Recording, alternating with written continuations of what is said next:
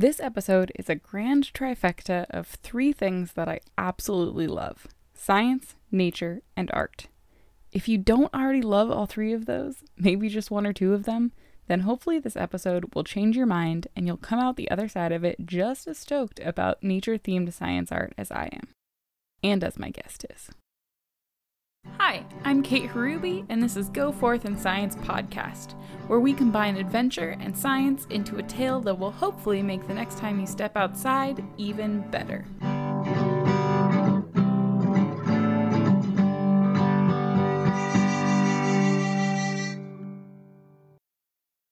This episode's interview is with Jill Pelto, an artist that takes scientific data and incorporates it into beautiful watercolor landscapes. In a world where there is so much data being thrown at us, and often in ways that are hard to understand, Jill takes the squiggles of line graphs and gives them feeling. She's got a painting of a glacier, where the edge of the ice is data showing how much glaciers have been disappearing in the past decades. She has a burning forest, where the tree silhouettes are the increasing global temperature. And, as we'll talk about later, she has a painting of the ocean in Maine, where the surface waves are the ocean's temperature. She works with scientists from all over the world to depict their projects, spends her summers collecting information from glaciers in the Washington backcountry, has watercolored in Antarctica, and has one of her paintings on the cover of Time. I could probably keep talking about her work for the next 10 minutes, but instead, I'll just have her talk about it herself. Hello, my name is Jill Pelto. I'm a climate change artist based in Maine, and I also have a background in environmental science, and so I'm using that for my career and in doing science communication work. Jill and I were at the same grad school together, and that's when I first met her, and definitely pretty much immediately fangirled over your work, and then was like, oh, you're also a really cool person, and we're friends, and that's fantastic. So how did you have the idea for data art? So when I was at the University of Maine as an undergrad student, I did a double major in studio art and in earth and climate science. And so during that time, and especially the last couple of years, I was really consistently working towards finding a way to combine them. That had been my goal all along, but I started leaning towards trying to figure out how to make a body of artwork that would communicate important environmental topics. And graphs were, of course, very familiar to me. Looking at them, making them, and thinking they're really a good way to share a story or change over time. So that idea kind of clicked of putting them directly into my artwork after one of my science field seasons working in the North Cascade Range in Washington. And that happened after working there in August 2015, which was the most severe year I had seen yet for drought and forest fire and all of the effects of that to the glaciers and the ecosystem. And it was so emotionally impactful to me as well that I really felt compelled when I came back to school in Maine to communicate what I'd witnessed with my peers there who hadn't experienced those things. And so I thought, okay, I'm going to use the actual graph from the North Cascade Glacier Climate Project that I'm a part of and show how much the glaciers have dramatically declined over time. And once I did that one painting, it was just kind of that cascade effect of continuing to do that and getting good feedback from my peers that idea was one that they could interpret and understand with or without the science background. What painting or series has been your favorite so far? I think the first painting that comes to mind that might still be my favorite is a painting I did when I was in my master's program at UMaine, and it was about the Gulf of Maine. So it's called Gulf of Maine Temperature Variability, and it's about how the Gulf of Maine is warming, but rather than just about how quickly it's warming, it's more about how much variability there is to that temperature change and how those sharp ups and downs in temperature are really difficult for species to adapt to. And I'm just really happy with how the elements of that painting came together, the colors, the species that I decided to include, and just the whole story of the painting. I'm really happy with how that communicated, and I think it incorporates emotion, it incorporates a complex story that people can gather from it pretty well. Now, while Jill's favorite painting might have been about a local place near and dear to both of our hearts, she also has been all over the world for her science. What is the coolest place you've ever been for science?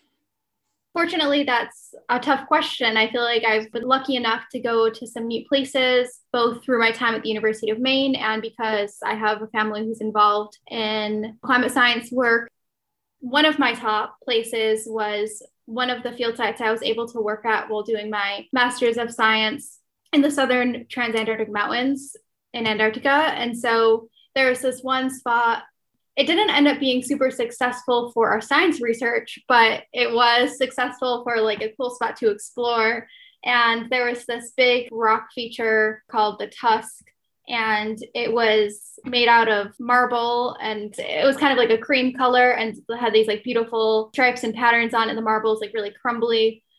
Based on the name, you can kind of picture a tusk. It was kind of that shape of like a big curving feature with a point at the top and very dramatic, looking right down onto the Ross ice shelf, and then behind you, bigger glaciers that lead up to the ice sheet. It was just so stunning. And it was one place we were able to kind of just explore. And we just took the time to because it was just such a neat spot. Was probably also the coolest, literally, as well, if you were down in Antarctica. Yes, definitely. Yeah. I was always had like my certain base layers on just at all times working down there. Okay, so now I really want to delve into what it's like to be doing art and painting in the field. So what is the coolest place that you've ever painted? Could also still be the Tusk, or is there somewhere else? Right. Yeah, I did paint the Tusk. Well, it was like a camp scene, and then you could see it in the background. So that's definitely a top spot. But I think another spot that was really awesome was an area in the North Cascades that we don't go to with the project every year. I've only been twice, and it's on one side of Mount Baker. It was kind of like this steep alpine meadow ridge with tons of wildflowers on either side. I remember just sitting at camp and painting, having those wildflowers in the ridge in the background, having our little tent scene. But then you have these really dramatic glaciers in the background that are really fragmented and broken up. Like you wouldn't want to travel across them, but they're so stunning to look at. That's something I love about the Cascades is like you have the beautiful greens and forests and wildflowers right up to the edge of the glacier. So you have all of that color before all that dramatic ice. Strange logistical question. Does the paint ever freeze? That has happened. It will just start to form kind of little crystals all of a sudden and start to get like slush. And suddenly like you just can't really paint because it'll be all like a weird texture slushy situation.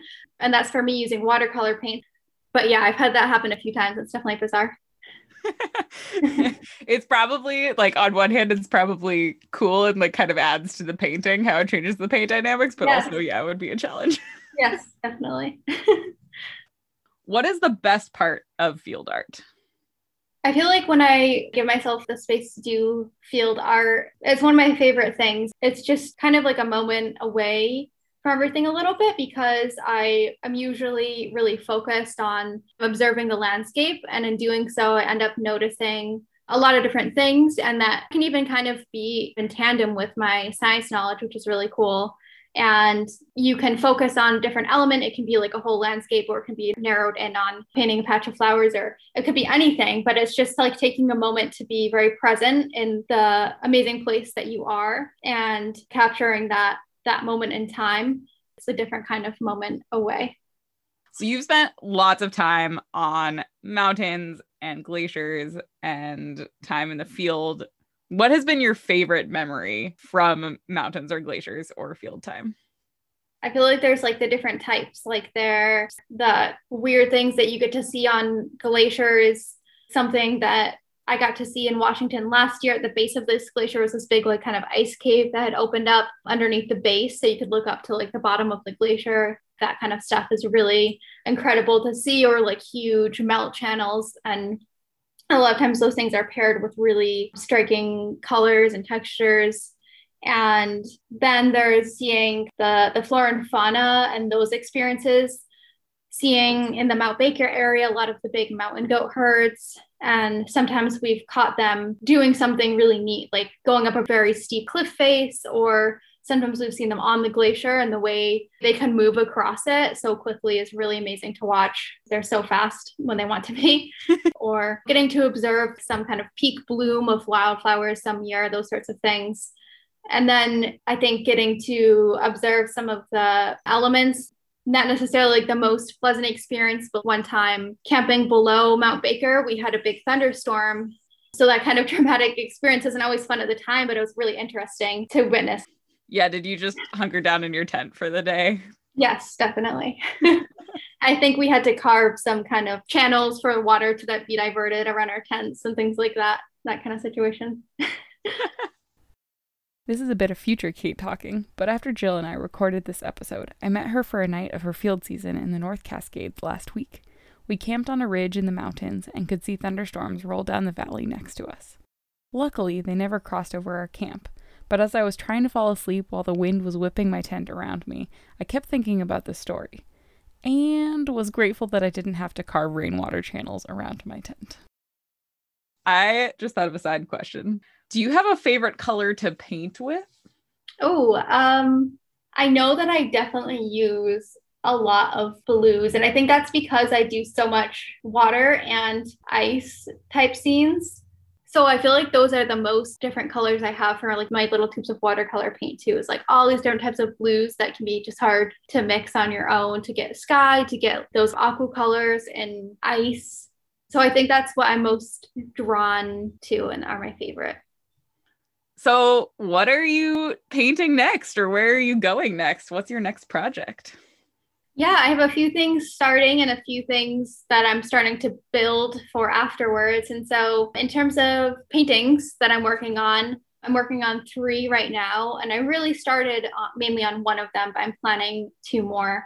One painting is just a standalone commission. And that one is about quahog clams in the Gulf of Maine and what they can tell us about water chemistry changes. And that's going to be a big painting for me. Not super big, but 16 by 20 inches. And then I'm actually making 2 paintings that will go together. And that will be for my first exhibition I'm going to be a part of at a museum in Salem, Massachusetts. And so I'm very excited for that. Those are due in December, and the show will open next February at the Peabody Essex Museum. Those paintings are going to be about coastal changes in the Gulf of Maine.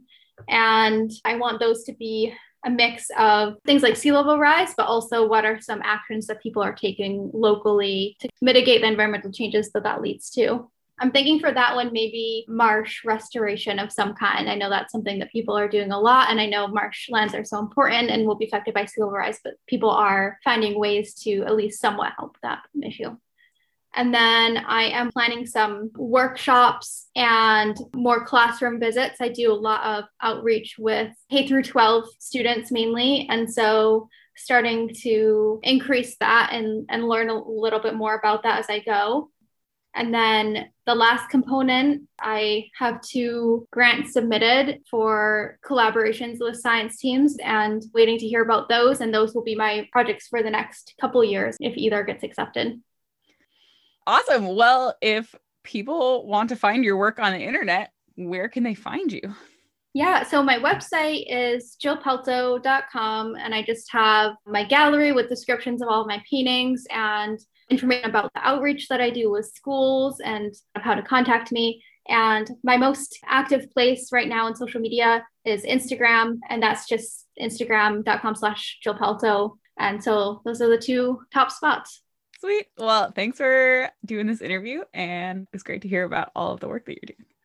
Thank you so much for this opportunity and your great questions. And seriously, go follow Jill on Instagram. She documents her paintings throughout the process, from the planning stages to the finish. You can see a lot of cool information on her latest project, which was about historic plants, climate change, data collection, Scandinavia, and included painting tons of tiny pollen grains. You can also see some of her photos from her time on glaciers in the Cascade Mountains, which Jill is doing right now. So shout out to her, because while I'm editing this episode in my PJs, she is out in the elements learning about what is happening to Washington State's ice. And now for the episode recap. There are so many ways to talk about science and communicate data, and Jill's climate change art is one of my favorites. She incorporates data from scientific projects and expeditions into her artwork, an idea that first came to her in 2015 after she spent a drought-filled summer in the field. She's been involved in science communication projects all over the world, and has also painted all over the world, even in Antarctica, where, yes, her paint did occasionally freeze. She likes to paint because it lets her look at the world in a different way. She also left us with the fun fact that mountain goats can be pretty fast when they want to be.